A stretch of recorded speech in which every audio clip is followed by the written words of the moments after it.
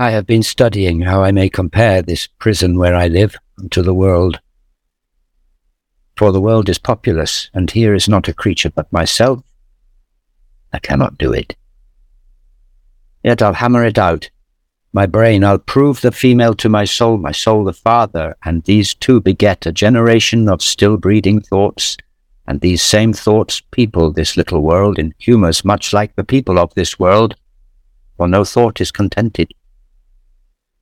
The better sort, as thoughts of things divine, are intermixed with scruples, and do set the word itself against the word, as thus, come, little ones, and then again, it is as hard to come as for the camel to thread the postern of a small needle's eye.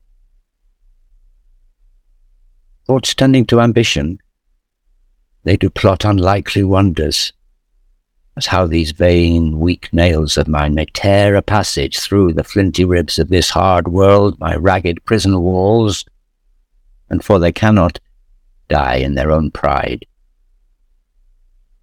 Thoughts tending to content flatter themselves that they are not the first of fortune's slaves, nor shall not be the last. Like silly beggars sitting in the stocks, refuge their shame, that many have and others must sit there, and in this thought they find a kind of ease, bearing their own misfortunes on the back of such as have before endured the like. Thus play I in one prison many people, and none contented. Sometimes am I king, then treasons make me wish myself a beggar, and so I am. Then crushing penury persuades me I was better when a king, then am I kinged again, by and by think that I'm unkinged again by Bolingbroke.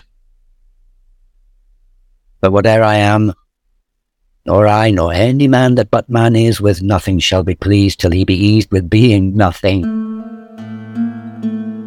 Ah! Music do I hear? Oh, keep time. How sour sweet music sounds when time is broken, no proportion kept. So is it in the music of men's lives. Here have I the daintiness of ear to hear time broke in the disordered string, but for the concord of my state and time, I've not an ear to hear my true time broke. I wasted time. Now doth time waste me. This music mads me, let it sound no more. Though it hath holp madmen to their wits, in me it seems it will make wise men mad. Yet, blessing on his heart that gives it me, but 'tis a sign of love. And love to Richard is a strange brooch in this all-hating world.